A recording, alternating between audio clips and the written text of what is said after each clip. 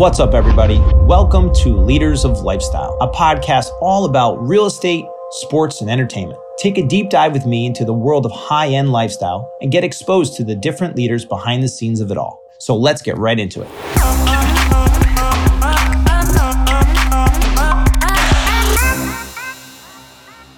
Ladies and gentlemen, welcome to Leaders of Lifestyle podcast. I'm your host, Michael Ferraro, and today we have a super special guest, the first selectman of Greenwich, Fred Camillo. How are you? Mike, good to be here, Mike.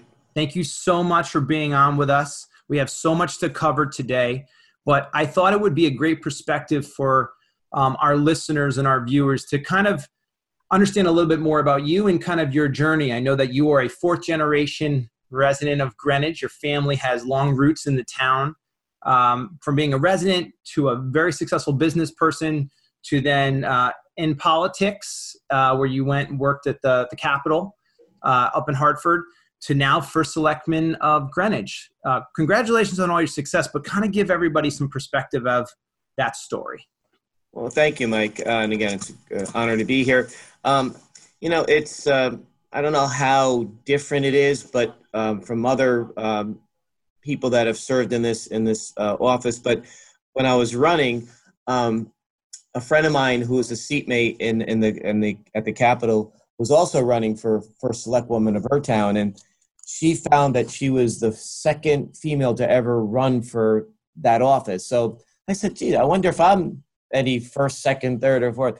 And I just did some quick research and found out that if I had won, I would be the first selectman that served in the legislature and served on the RTM, and then ultimately came into this office. Wow. So it was pretty cool. But as my dad, my late dad, would tell me, that and $1.50 get you a soda. That's it. But it was, growing up here and volunteering here since I was a young kid and playing sports, and then after that ended, which went well into my late 20s.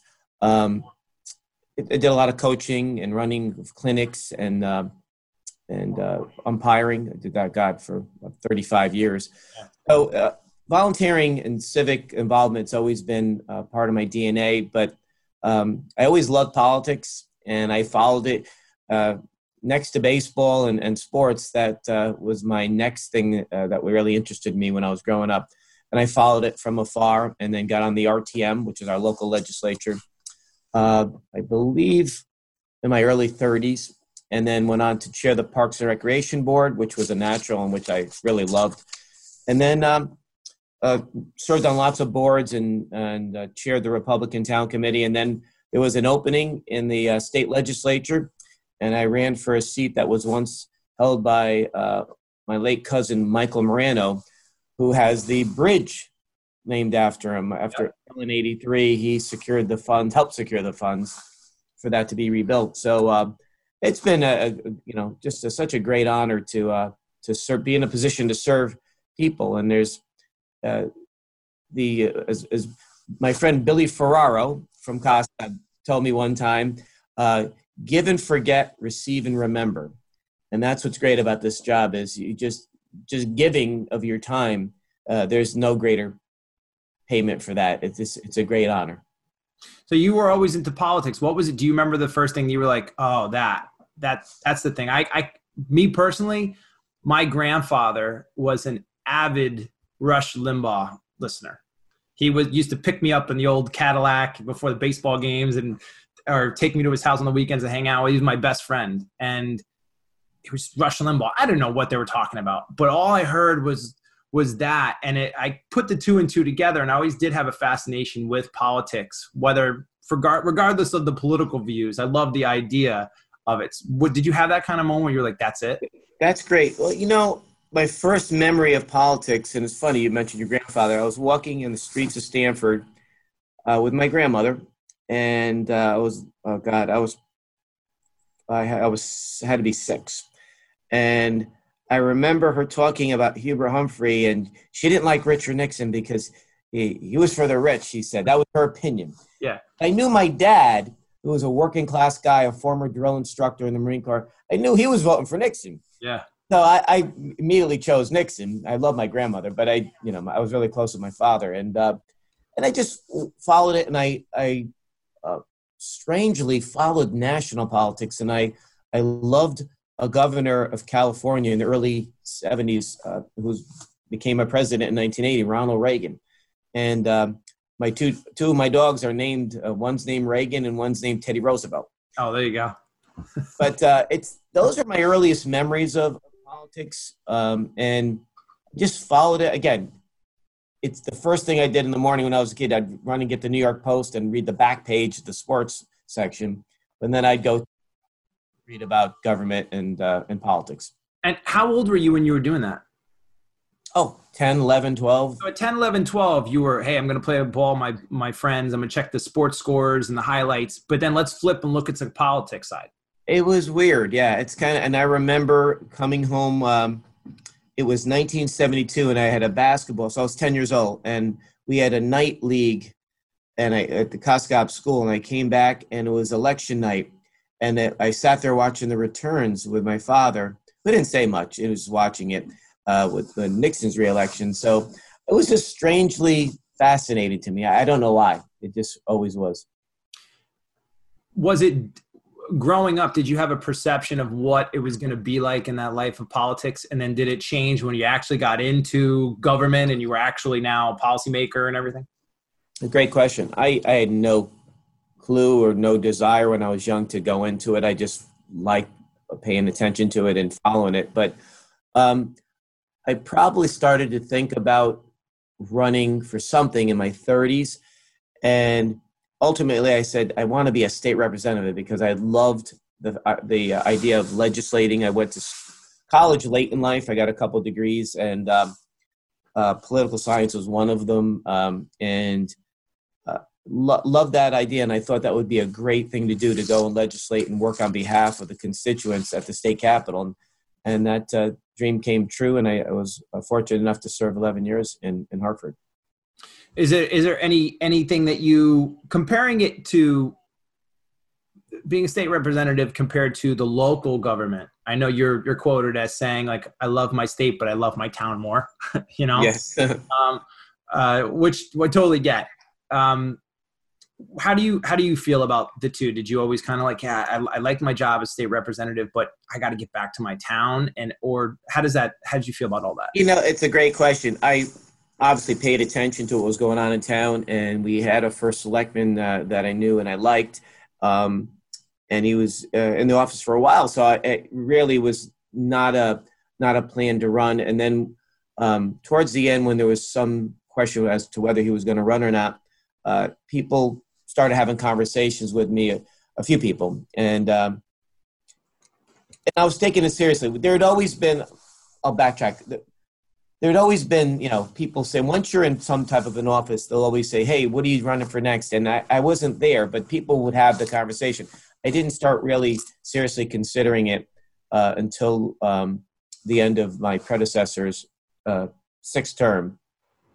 And all those things that I thought that I would like to do on a local level, I started to quickly formulate a plan. And how to, my task was, how do I get out there that I really respect our past and our tradition here, and that I want to continue that, but I want to marry it to a bright, bold vision for the future. And it was exciting to do that. We're living that every day. We're doing some of those things right now. We've done a few already, and it's really exciting. It's not easy because no matter what you propose, you're always going to have a different point of view, and you got to accept that. And so you really have to, the skills that I saw and was able to acquire, a few of them up in Hartford, was working with people and allowing for differences and learning not to take everything personal. And that's probably the toughest thing, right? If you read something in the paper that's not true, or something on Twitter or Facebook that's not true, I'm Italian, so the first thing is I want to jump right back at them. Yep. You got to be very careful, because you're not just representing yourself and protecting your own reputation. You're really, you wear the uniform of the town of Greenwich. So you have to act accordingly. So that's what really keeps me focused on what's important and what to basically, just you don't want to say ignore, because you always want to be aware of what people are saying, but to put in perspective. Yeah, I feel like politics there's always a counter argument to every one of you make a good, valid, right choice argument. There's a counter argument where it does the same thing on the other end, but it's a different path. So it's being able to essentially say, no, we have two paths. Let's make it work between the two parties and however, and that's why the individual is so important as who is elected, because their ability to make that work is that's everything. You got that right, Mike.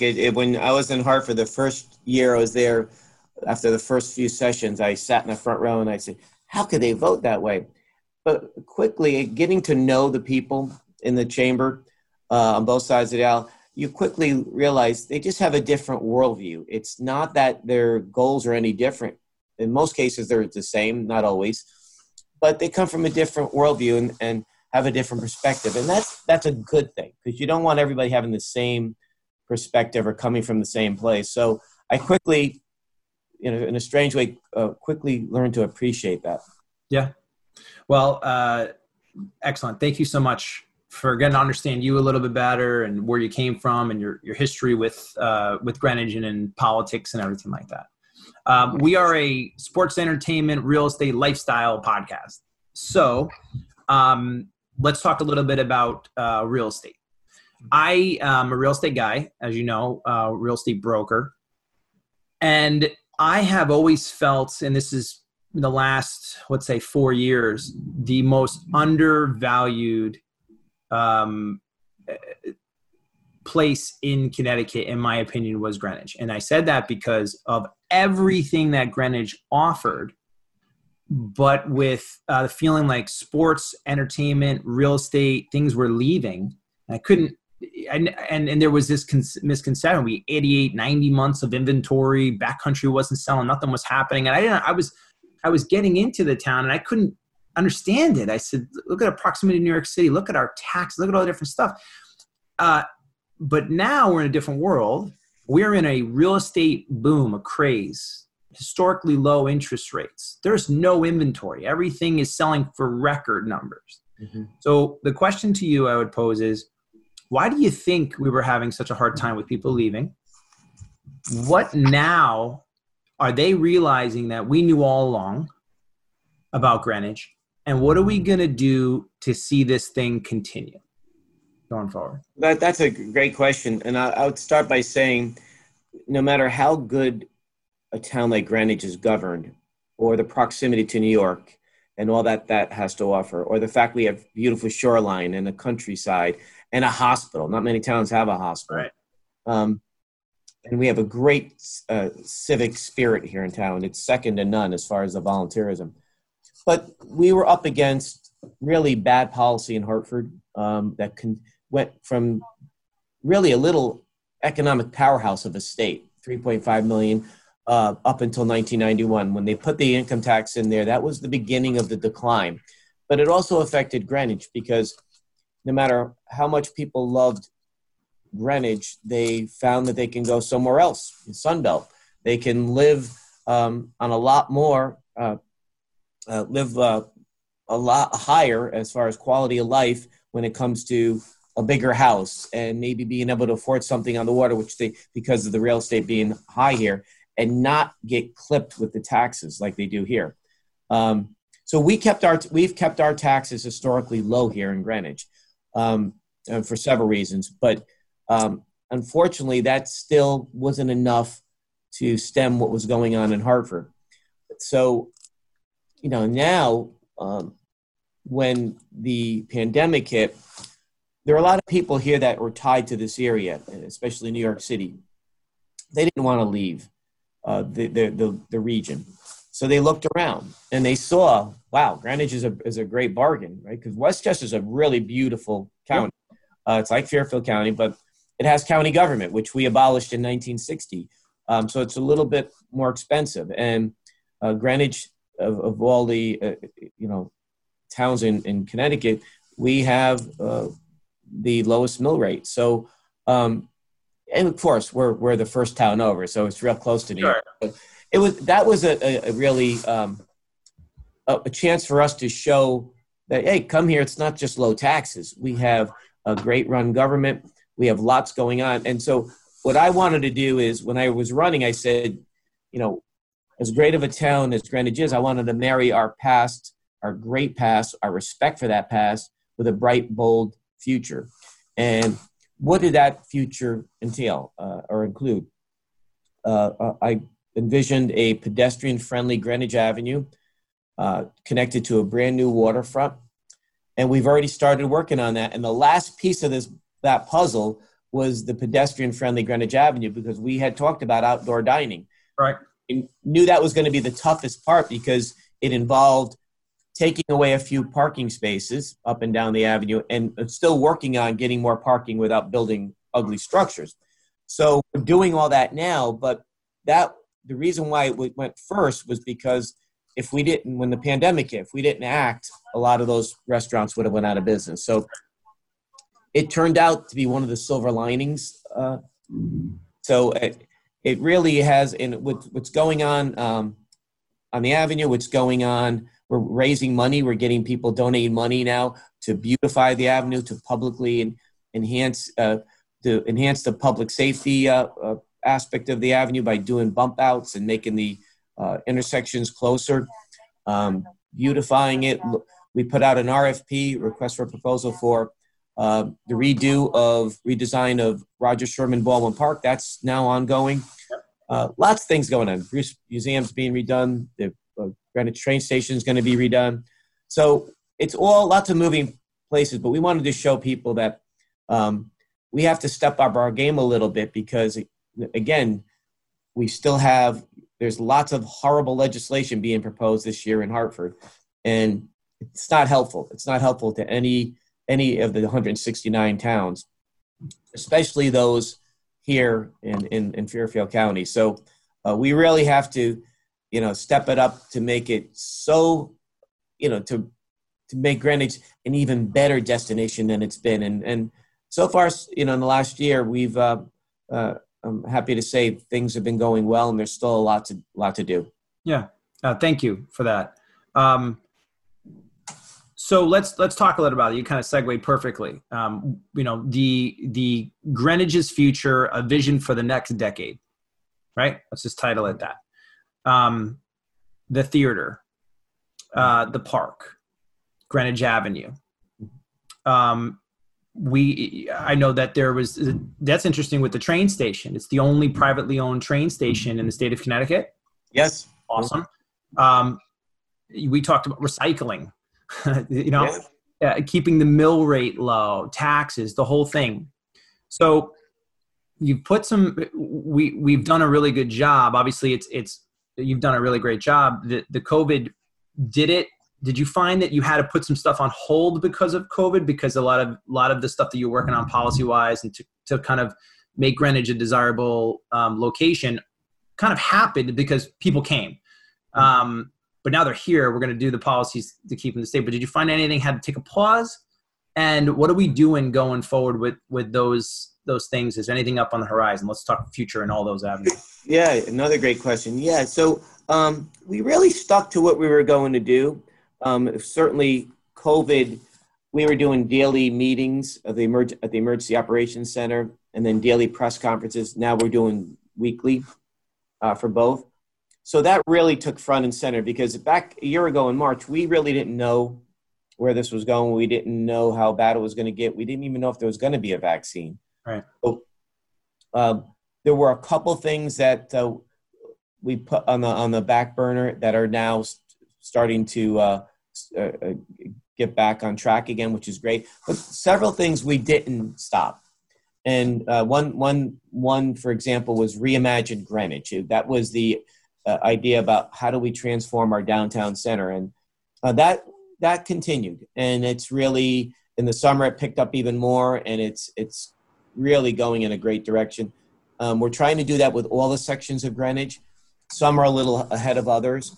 In one section they want to do it, but their half wants to go in one direction, half wants to go in another, so they'll work it out. but they know that they have a willing partner here in Town Hall that will help them in any way we can to, again, step up the game a little bit. Right. Greenwich, every single part of Greenwich, a destination, even more of a destination than it has been for the last 100 years. Do you have anything in your, I mean, we're talking the changes you're making, and that's why you titled it, really a vision for the next decade. And this is a decade worth of work that you're talking about to kind of take something that was already amazing and increase it so that people would come, but they're already here. So we want them to stay, and we want even more people to come. What's in the queue right now to that's in my target? That's my thing. I'm working on that right now. That's a big thing for 2021. Well, there's several things. For about 30 years, we've been talking about getting a new civic center in Old Greenwich. And each time there's been a committee and they've done some great work, and it, for a reason, it would fall apart at the end because there was just no agreement. We've gotten the approvals now for that. We're going forward with that. It's in the budget. It got the land use approvals, but it's in the budget. And we're making the case that the 18 million plus price tag won't actually cost us 18 plus million, because we are actively working on getting donors for that. We have one very serious one that we're hopefully in the final stages of negotiations with. So that's one. Next year is a brand new Dorothy Hamill skating rink, which again has been talked about for a long time because that was built piecemeal. So of course it's not one of the nicer rinks in Fairfield County, because in 1972, when we first put the rink there, my Aunt Rose used to take me skating there, and all there was a slab of ice and boards. That was it. Yeah.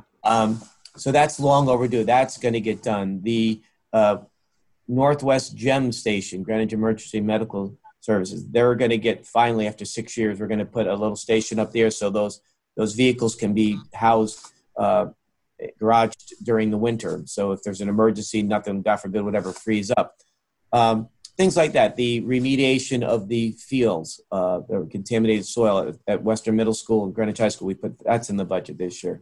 So lots of things that have been long-standing issues, some for decades, not even years, but decades. We're going to get some of them done right off the bat. So that's very exciting. But there's a few other projects that I would have loved to have thrown in again on top of all this stuff in the budget. But again, it's that balance, right? Keeping the mill rate low, pay for what you can, and not burden the taxpayers now and in the future with a bill with money you don't have right now. So some of the worthwhile projects will get done. It's just they're a few years out.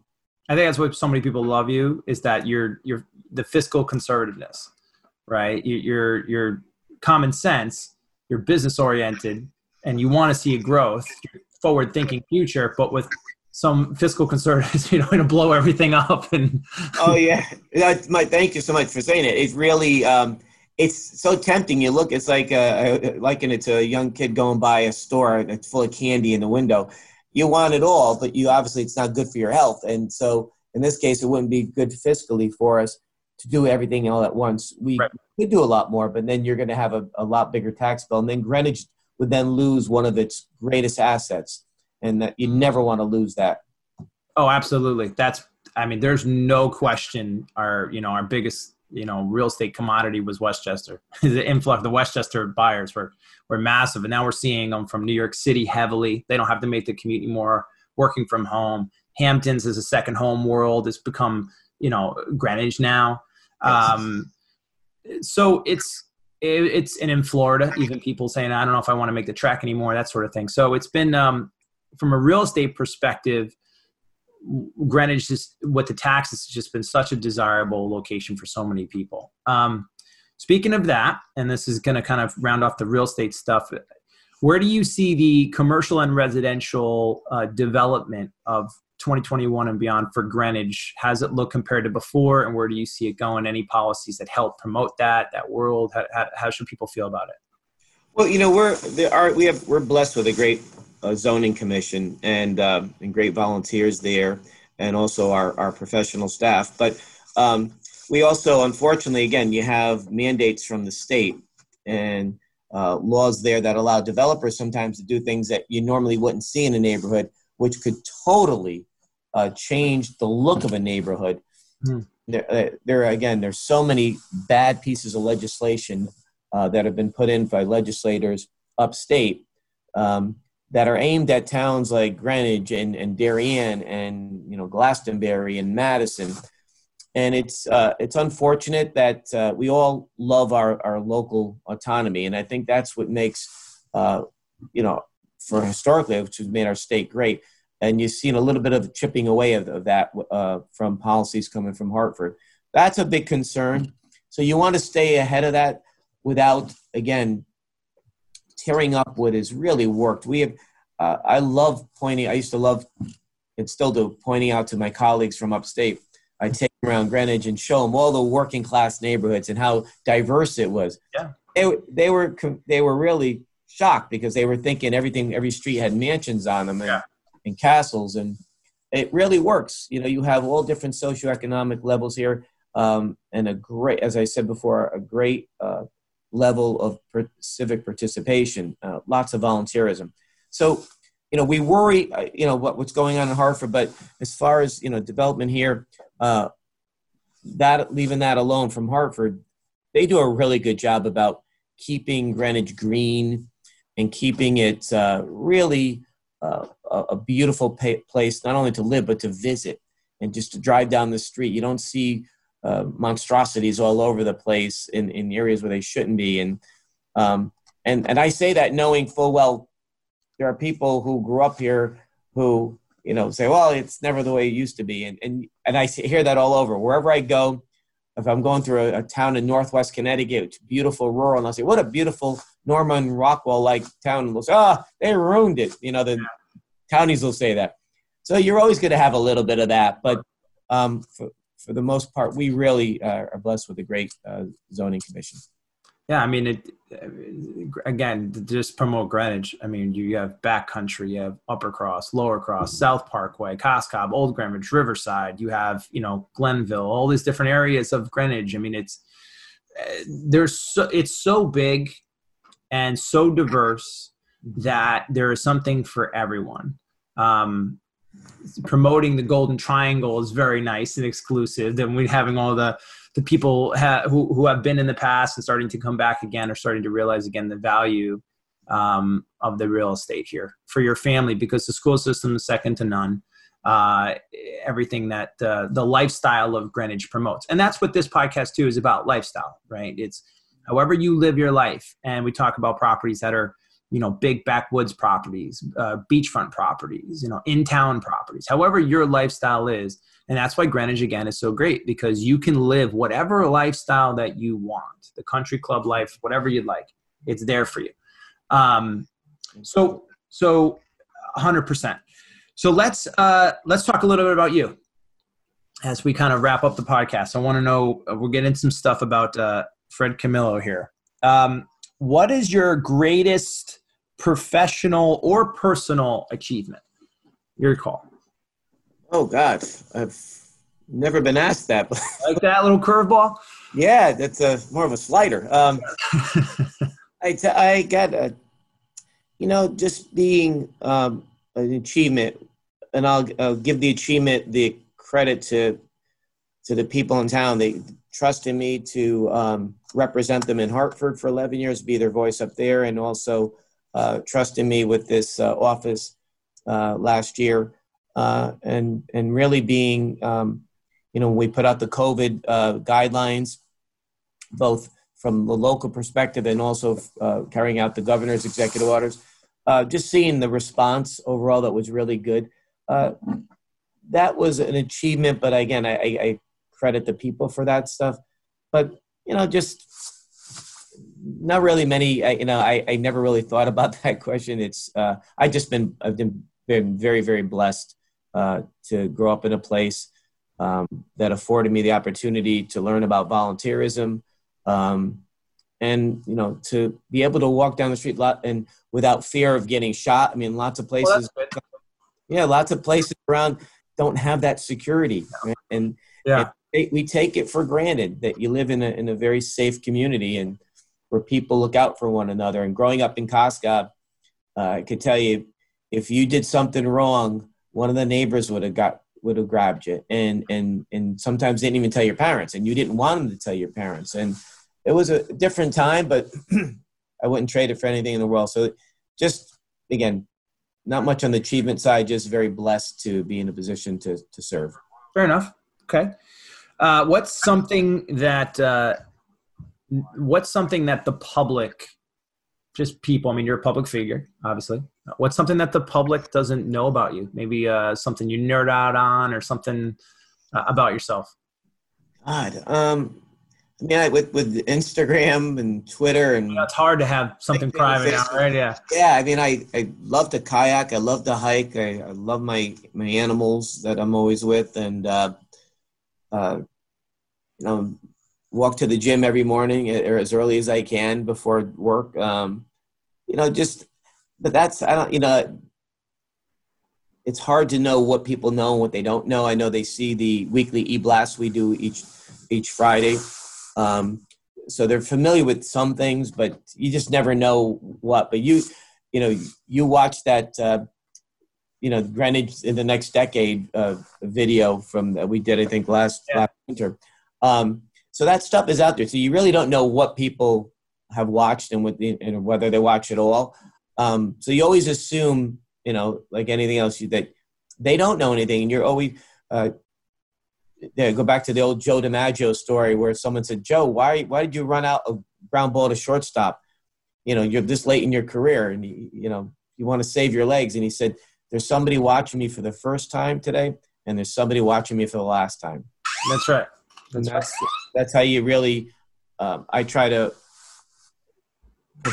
this job is that people are judging you for what you do right now and today, not by what you did all your success, 3 years ago and 2 years ago and last year. It's like a baseball manager, right? You win the World Series one year. If you're in last place the next year, your job's in jeopardy.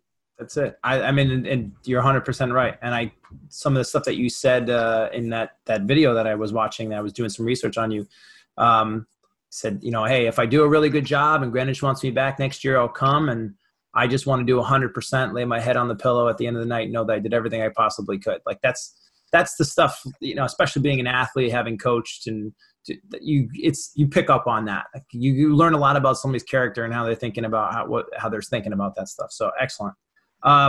Okay. If I was to go to your iTunes or something, what's the first song or type of music that pop up? Well, Sinatra is number one. Okay, so Sinatra, the board's on there. Chairman of the board. I do love the 70s, easy listening, Southern rock. I've started to like country music a lot. I drove to Florida a couple of years ago, one of my German Shepherds, and I had to listen to country music. There was nothing else playing, and I really got to like it. So there's just a few types of music that I don't know much about. I can just picture you driving to work before a big meeting, playing "Did It My Way" by Sinatra. Just getting pumped up. There's a Sinatra song for every situation in life. If you really listen, if you're a fan of his, or if you're not, I tell people, suggest go buy a few albums. He talks to almost every situation in life, down and out, on top. Yeah. It's you're flying high in April, shot down in May, that type of thing. I mean, are you a Billy Joel fan? Yeah, love him. Yeah, growing up in upstate New York, I mean, I'd never heard of Billy Joel. I didn't know him, and because my generation, you were either rock music or you listened to rap, right? And when I got to Connecticut, I met my wife and everything. Everybody I knew was a huge Billy Joel. Who's Billy Joel? And then I realized, and I went to I've been at how many concerts now, and New Year's Eve concerts, and seen him play. I actually proposed to my wife on stage during Big Shot's Billy Joel band. She was singing "We Didn't Start the Fire," and I proposed to her on stage in front of everybody for her birthday. And oh my God, that's great! So I was like, Billy Joel. I mean, how could you not? Growing up in our area, how did I not know about Billy Joel? But yeah. So Billy Joel was another one that I switched in country music too. I mean, I go to and sometimes I hate to say, once in a while they accommodate some of us older guys that go to the gym, but during the morning, some of the music, I don't even know who's singing. I'm scaring myself because now I'm starting to know the songs. Oh, there you go. You're singing to the new iTunes and everything. So we open up your fridge. What's in your fridge? Drinks kombucha. I drink a lot of kombucha, probiotics. Of course, I love pasta and pizza, but I really watch what I eat. And if I do a little bit of that, it's earlier in the day. Lots of fish, lots of salmon, lots of some yogurt. Pretty organic, lots of organic stuff. I stay away from processed sugar, not good for you. Except for when I go out to a nice Italian restaurant, I will get a little bit of a ricotta cheesecake. That's okay. That's okay. That's my guilty pleasure, but I try to be really good. So I try to stay healthy. Gotcha. All right, here you go. Ready? If you had to choose between one of these two, which would it be? Would you like to wake up and go do a CrossFit class, or would you like to go play around the golf? CrossFit. See, I've asked a lot of people, and they've said, "Oh, I'll play around the golf." And I would much rather go do a CrossFit class. Yeah, CrossFit. It's a lifestyle thing. Like golf's great. Go do golf after CrossFit. Yeah. Go. Yeah. Do our CrossFit and then do CrossFit first. Exactly. We kind of I asked that, but if about music, but you had to sit down on the couch. Day's over. You're gonna turn on a movie. What genre of movie are you going to? Oh God, I'm more of the old style. An old World War II type. Longest Day, John Wayne type movie. I like those. I love obviously Godfather 1 and 2. I could watch them once a year. It's classic. I love documentaries. That's what I really like to watch. Something that was actually happened. But beyond that, the classics, but not. I don't go to that many movies, which hopefully that will change at some point. Yeah, we'll go back. Now it's on Netflix. Now you watch everything. Yeah. Favorite Greenwich restaurant? Oh God, you're gonna get me in trouble now. I knew it was asking. I was telling my people. I said, I'm gonna ask this question. Yeah, no, I love them all. Gonna know. I love them all. I could say this. I went to check on my mom last week in Florida, so I won't get in trouble saying this. In Deerfield Beach, there was Luigi Roma. Yep. If you're down there, go there. What a great restaurant. I won't get in trouble saying that because they're not down here or up here, I should say. They're all really good. We call the Cas Cabra the office because we're there all the time. Yeah, Cas Cabra is amazing. Yeah. Yeah, it's just it's our Cheers, I call it. The show Cheers on TV. That's where you go there and everybody there. It's fun. But we have really some great restaurants and on the avenue. Some new ones coming in, and of course, I would tell people come to Greenwich first. But if you have to go out of town. There's always the Bronx. Arthur Avenue is only 20 minutes away. My family's from the Bronx. There you go, Castle Hill. Yeah, great. Okay, there you go. Wonderful. Great food. Last question. Answer however you like. What's retirement look like for Fred Camillo?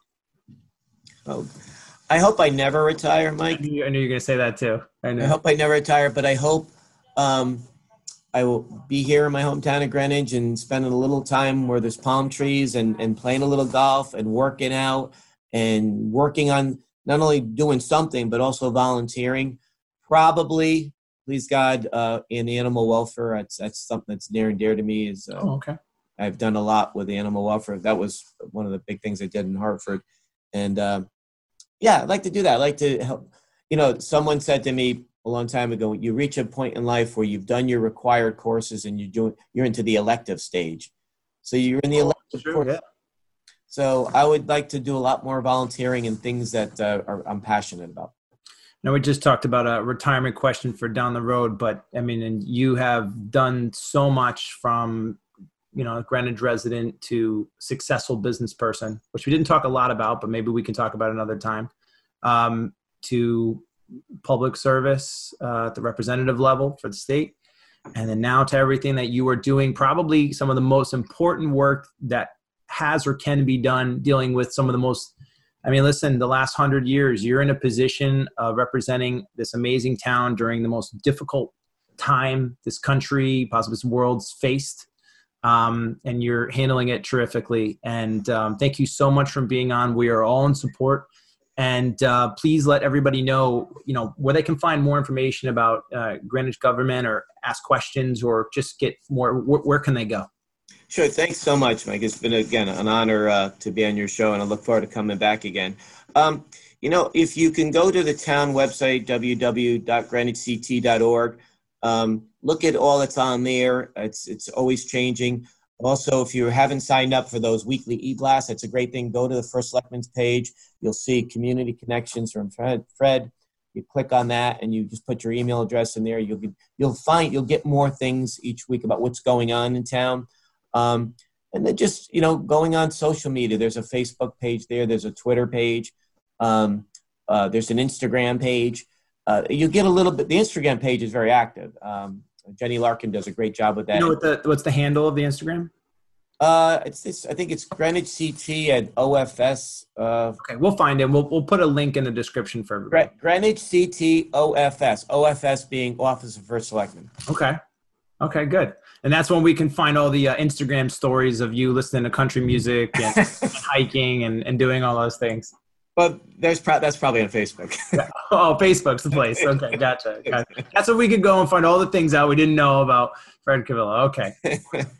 Well, Fred, thank you so much. It's been an absolute honor and a privilege, and we wish you all the best of luck in running everything and all the stuff that you have. So thank you again so much for being on. Mike, thank you. Again, it's an honor. You do a great job with this. I had a tremendous time here, and I look forward to coming back and talking with you. All right. God bless everyone. Thank you, Leaders of Lifestyle Podcast. Till next time.